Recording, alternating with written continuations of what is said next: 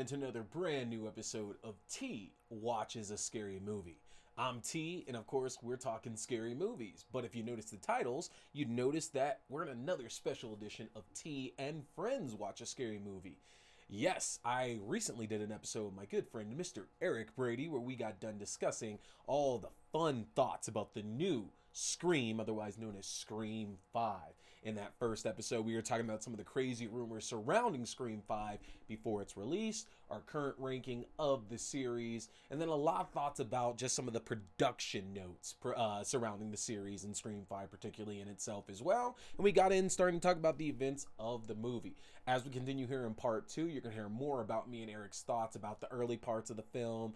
We do talk about the killers, talk about some of the events, Roger Jackson's work, the legacy characters, our new characters, all of that. So check it out here, but at the same time, don't forget to like, to comment, to share, and subscribe. Follow me on Instagram at Theron_Reynolds or on Twitter at AXDEW, that's AXDU. You can also subscribe to our YouTube page, that's youtube.com/C/Theron Reynolds Scary Movie. Again, youtube.com/C/Theron Reynolds Scary Movie, so you can get all the video. Find us on Podbean or on Spotify for the audio-only versions of the show. And then, of course, we always get our watch parties Wednesday night following the new episode. While these are all new episodes, this coming Wednesday here, though, which will be the 19th, we're going to be talking the new Slumber Party Massacre. So don't be afraid to tune in for that. And I still got more of these with Mr. Eric Brady coming for you. Enjoy. The most brutal that Ghostface has been since murdering Casey Becker in the first scene of the first movie. Breaking an ankle, stabbing through hands. Yeah, it's ridiculous.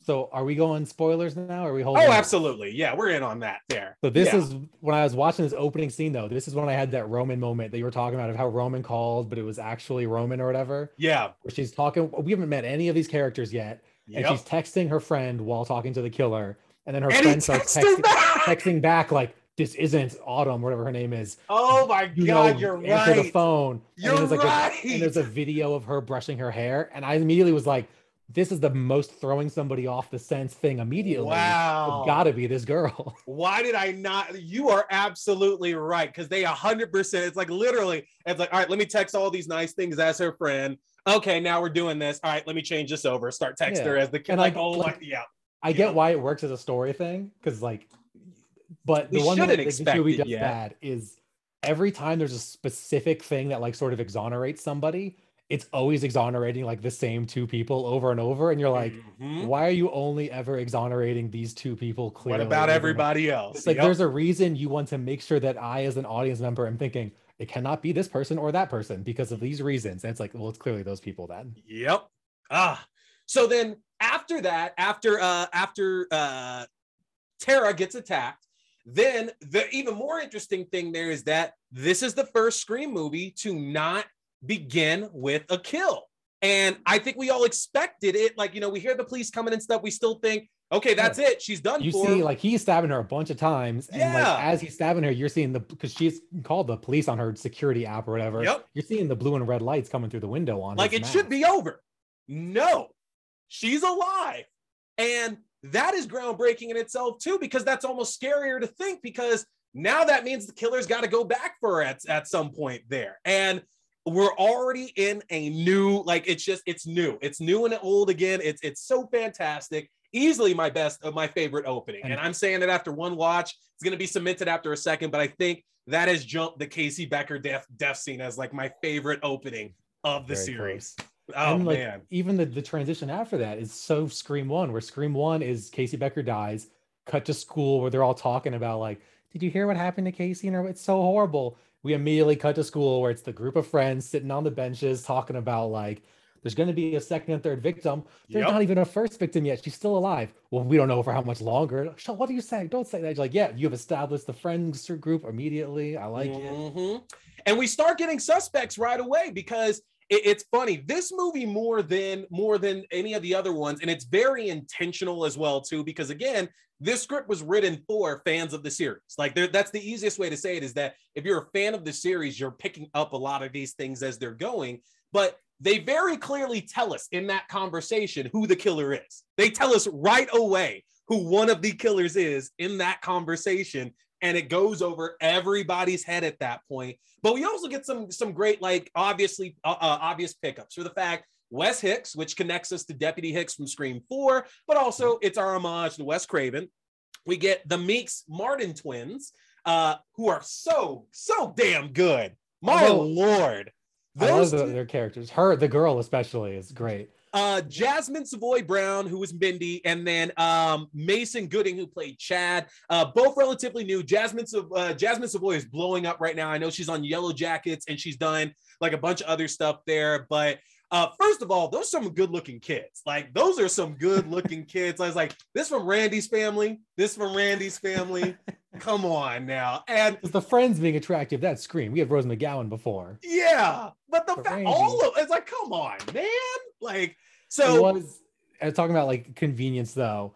A lot of like Scream 4 had Sid's niece or her cousin. Yep. And I was like, that's fair that the cousin wouldn't have been mentioned to this point because it's like, that's who cares, whatever. Yeah. A lot of nieces and nephews in this movie, and it's like, that means all those original characters had like siblings that were we like, never saw mentioned. Yeah.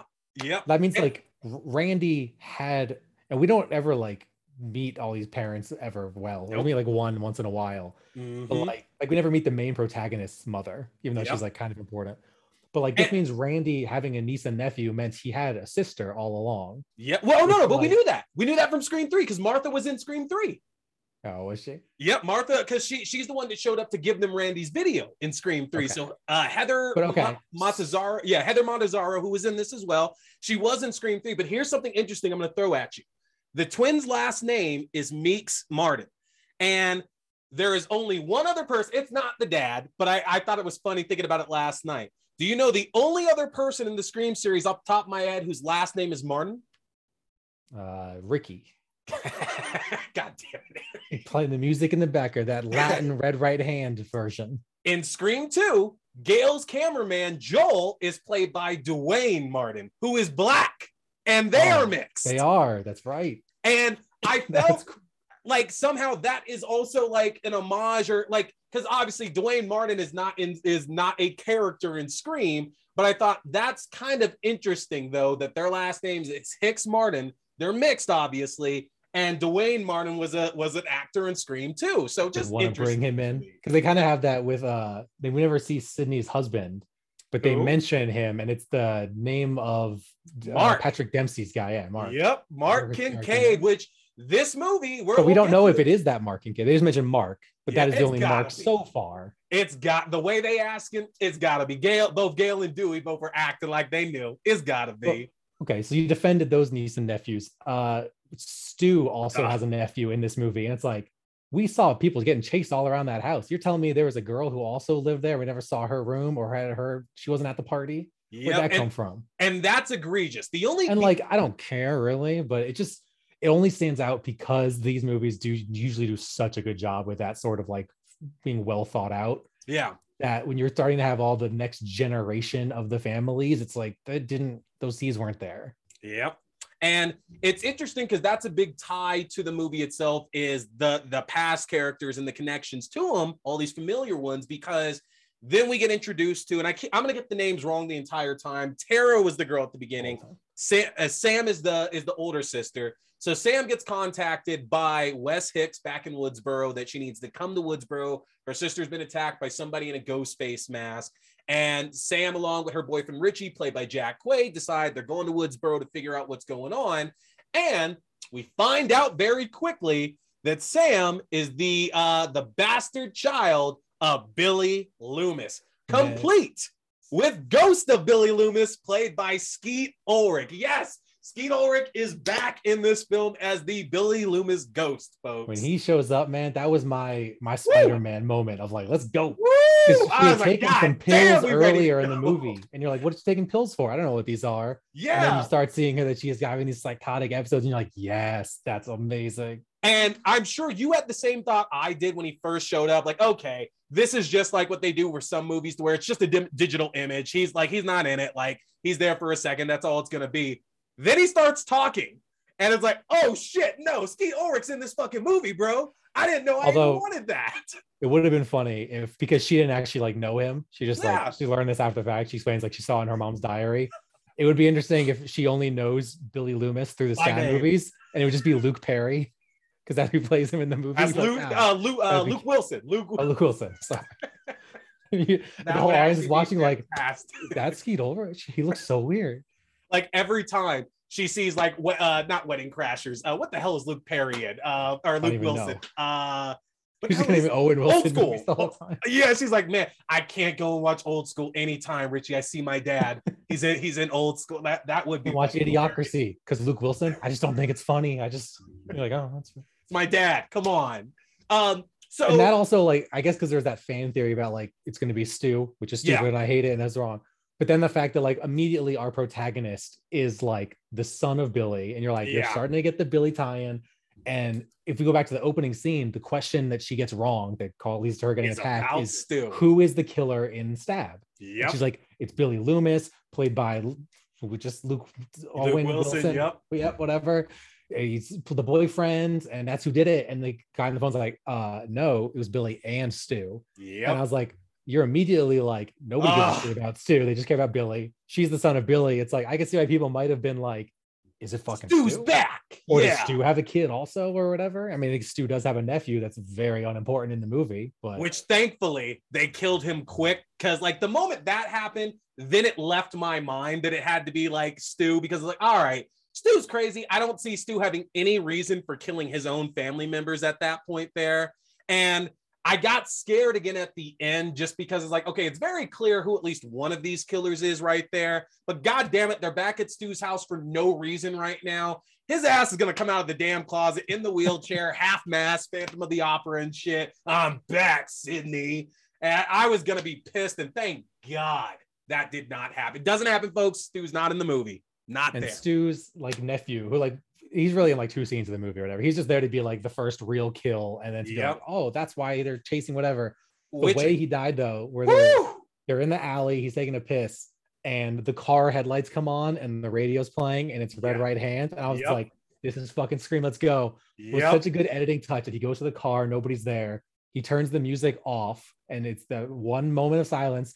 And then the second the knife comes in and stabs him, the music cuts back in for real. And you're like, and it's not playing off the stereo. It's like actually the music. You're like, yes, that is so cool. And again, it further showed the brutality of this film, because again, we've seen 4 other Scream movies. They are not particularly like mean. Casey Becker's gore fests. Yeah, they're more of a gore fest. And outside of the opening kill in 1 and 2, I feel and maybe Olivia's death. That was usually it's just stab. Yeah. You're like, I get it. And that's it. You're usually not doing the gutting and the whatever. My God, man, like that quick stab. It wasn't even like It was, and there's some worse ones that we get to that are like, because you're saying quick is bad. There's a slow one that comes up that you're like, oh, And a point made, because we're gonna just go through it, folks. There, a point made towards the end of the film, because we're not gonna reveal the killers yet. But well, we kind of did. But a point made towards the end of the film is that they say that you got to kill some legacy characters to show their stakes, which is true, because that definitely was one of my complaints about Scream 4, was that it didn't feel like there were really any stakes, high stakes involved, because none of our legacy characters died. None of them died at all there. Like, you want to do a recall now for a horror film, the legacy characters either die or are the killers. Those are your options. And we start very quickly by killing off deputy now chief lieutenant sheriff. She's the sheriff now. Sheriff. Deputy Hicks, who is now Sheriff Hicks, gets killed, and doesn't just get again, folks. Does not just get stabbed the one time. She gets brutally killed. Brutally killed. Multiple stabs. The double killing that happens here is probably kill wise my favorite of the movie, because we don't expect it. Yeah, she's on the phone with the killer, and he's like, "Oh, well, we're gonna have a conference about the 2 victims or whatever." She's like, "There's only 1 victim. There'll be 2 once I'm done with your son." And she whips the car out and is coming home, and he's in the shower, and the killer's talking about Psycho. So like she knows the killer's there, and we're cutting to the son, and we're hearing like the door open. And we're like, and she parks her car, runs to the door, and you're like, she's gonna get in, find the dead son, and before she can even get to the door, comes out of the bushes. Broad daylight in the suburbs. such a cool thing. Just start stabbing her and just going at her on the sidewalk. Like, God damn. And the fact, like, what made it so scary, two things in that made it so scary to me as well, besides just the surprise busting on stabbing. It was one, her cry for help, because like you said, broad daylight in the suburbs, somebody is home. Yeah, she should not have turned off her siren. She had it on when she was driving and she turns it off. It'll left that blaring the whole time. She is screaming help. That got me. And then the pressing down of the knife. These killers clearly, and you again, do the stab and they catch your hand, and then you just go boom and slam it the rest of the way. And you're like, oh. Because it's a trick. In horror movies, y'all, you can go back and watch a million horror movies from the 70s, 80s, and 90s there. The killers never do that. It's, I'm going to overpower you, and that's it. You never see a killer that's like, oh, wait a minute, I just need to put two hands into this shit and we're done. Especially like Scream, like one of the big things about Scream, and they do this in this movie too, early on, I was like, that's Scream, is the killers kind of suck because they're not Michael Myers, they're not Jason. Yep. Like you watch Scream movies, it's like I threw a flower pot at the killer and he fell down and got all, you're like, what a fucking dummy. It's just a teenager in a mask. Yep. And like the very first time we see the killer, it's like she opens the door, the killer stabs her, and you're like, oh, that came out of nowhere. And then she just punches the killer in the face and slams the door and then locks it. And it's like, yep, little girl, just little tiny little 15-year-old girl just punched him in the face. I was like, yeah, that was enough.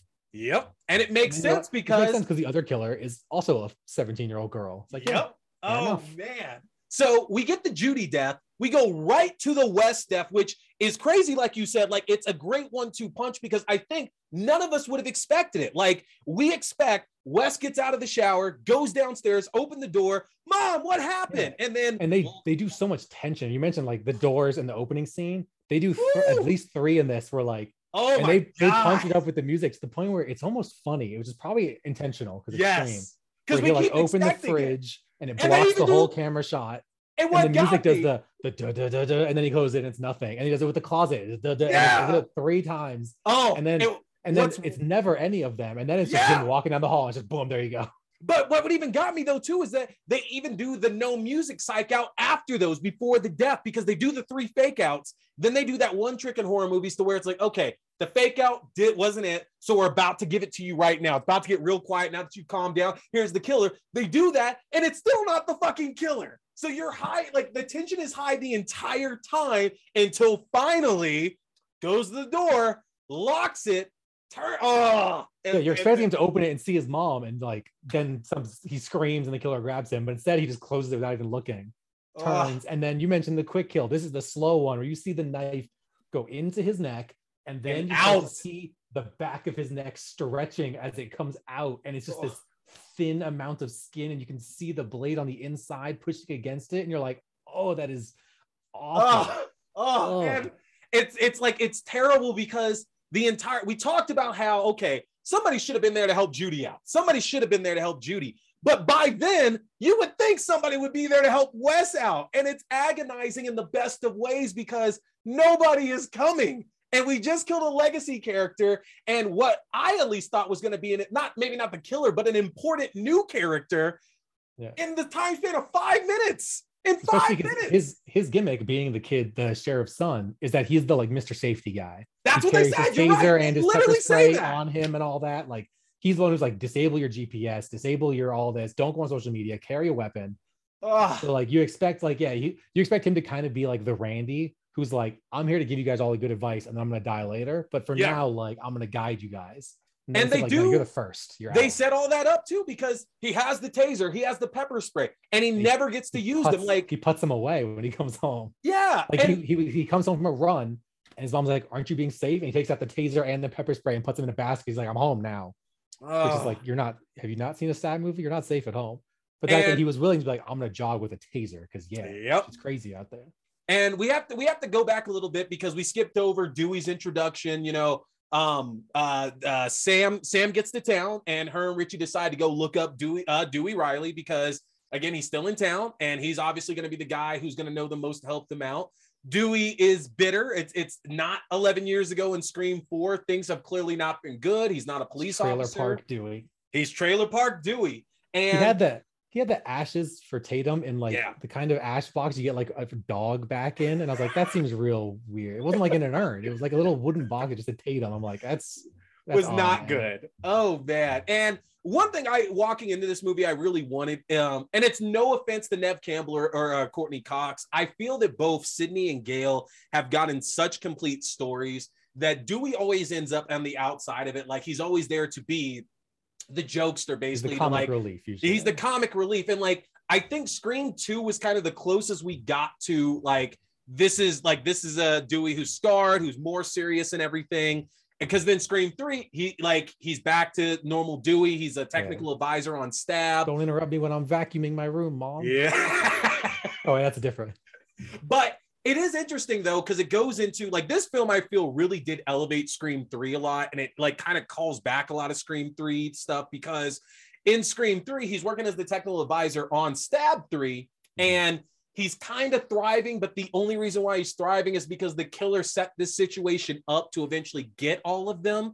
And a big point of Dewey's character in Scream 5 is that his life has kind of fallen apart. He left Woodsboro to go to New York with Gale. He didn't fit in New York. He couldn't hack it, as he admits. He comes back to Woodsboro, and unfortunately his life goes in a spiral. And it's so interesting, because then you have to think about Scream 3, and you have to realize that that's probably a part of that trauma, because he did leave Woodsboro and try to do something else that he thought like, okay, this is my life story I can be good at. Hollywood, I'm going to be and it turns out living with an actress. Yep. And it turns out, nope, sorry. Like, this was all just bullshit. You actually like, you're not useful to us. Like we brought you in. You were just a pawn. Yeah, you were just a pawn. And it feeds into, he couldn't hack it anywhere else. And I love the fact we got the focus on Dewey, because he needed it. He needed and it. He was so of the legacy characters. And there's a reason they were going to focus on him, but like, yeah, he was the only one that you were like, I'm glad he's in this movie because he is bringing it. Yep. He was the only one that you're like, I'm invested in his character. He is funny, but also important, and is like, he is acting as best David Arquette can act. And he does that much, but like he's doing a really good job. I liked it, and I love the fact that after that, you know, all the characters end up at the Meeks house there. We then get to see the Randy tribute, which I love. We're getting all these like random photos of all these other characters like from the past. And their first meeting with Dewey was also great, where they're trying to get him to come in. They're like, I'm Billy's daughter. Like, I shouldn't talk to you. Yeah. I saw this twice. I went back and I timed it the second time. It is exactly 2 minutes he gives them, which is it really? I figured they'd give that touch. I had to pull out my phone and start the stopwatch. So it was 2 minutes and 4 seconds. That's fantastic. I feel like that means they probably were correctly right. That is fantastic. And Dewey even says, like you said, he points out he shouldn't be involved. He tells Sydney to stay away. He texts Gale to stay away, because there is character progression. Yeah. This is not a dumb horror movie, and everybody knows, stay the fuck out of Woodsboro. That's all you have to do, is stay out of Woodsboro. Well, Sydney does bring up, like, I tried that doesn't work. It does follow you. You got to deal with it. So but the fact that he's immediately like, just try not to get involved in this. And then he's like, and then he does like the Randy role, like, let me give you some rules. All right. Yep. Which I like the always rules. Tied to the past. Yep. Always look to the love interest. And the whatever, like, I think it was something else. And we got to call it right there. We already gave one reveal, folks. Dewey is the first person he calls out the killer immediately. The second he meets him, he's like, you're the boyfriend? You're probably the killer. Him. Yep. How long have you known him? And that comes up at the end of the movie. 6 months. And the fact that the killer, when he is revealed to be the killer later on, he's even like, he even calls that scene back, which is some great comedy. Like, Dewey nailed it in one. He took one look at me and said, that's the killer. And you trusted me over him. And I think that is like, that also is great so much great character progression for Dewey, because now he truly has been through this enough times where it's like, no, I'm not an idiot. I know what the fuck I'm talking about. It's you. You are the killer. And the only reason why I'm not doing this because she's got your back right now. You're the fucking killer, though. And we get our whole little justification here of all the characters talking, trying to figure out who does it. And again, we call out the fact that Sam's best friend, Amber, is also the killer, because there's an accusation of her there in that same scene. And so just fantastic writing. We go to that whole scene of them explaining what a requel is was also just great. Of like, and then you don't even call it Stab 8. You just call it Stab because you want people to know that it's kind of starting over. And you bring back the legacy characters, but you don't focus on them. It's like, this scene is what I love about Scream, is that meta thing of like, we're going to explain to you all the rules, but we're still going to adhere to them because they're good rules. There's a reason we're not parodying them. We're not doing Scary Movie here. We're not Mm. telling you a rule and then subverting expectations by doing something else. No, We're this telling is you the what's rule. happening. We respect you, but we're also going to do it still. Yep. Where you're going to think that we're going to subvert it, and then we're going to subvert you by not subverting it and just doing the thing in the first place. Because it's good.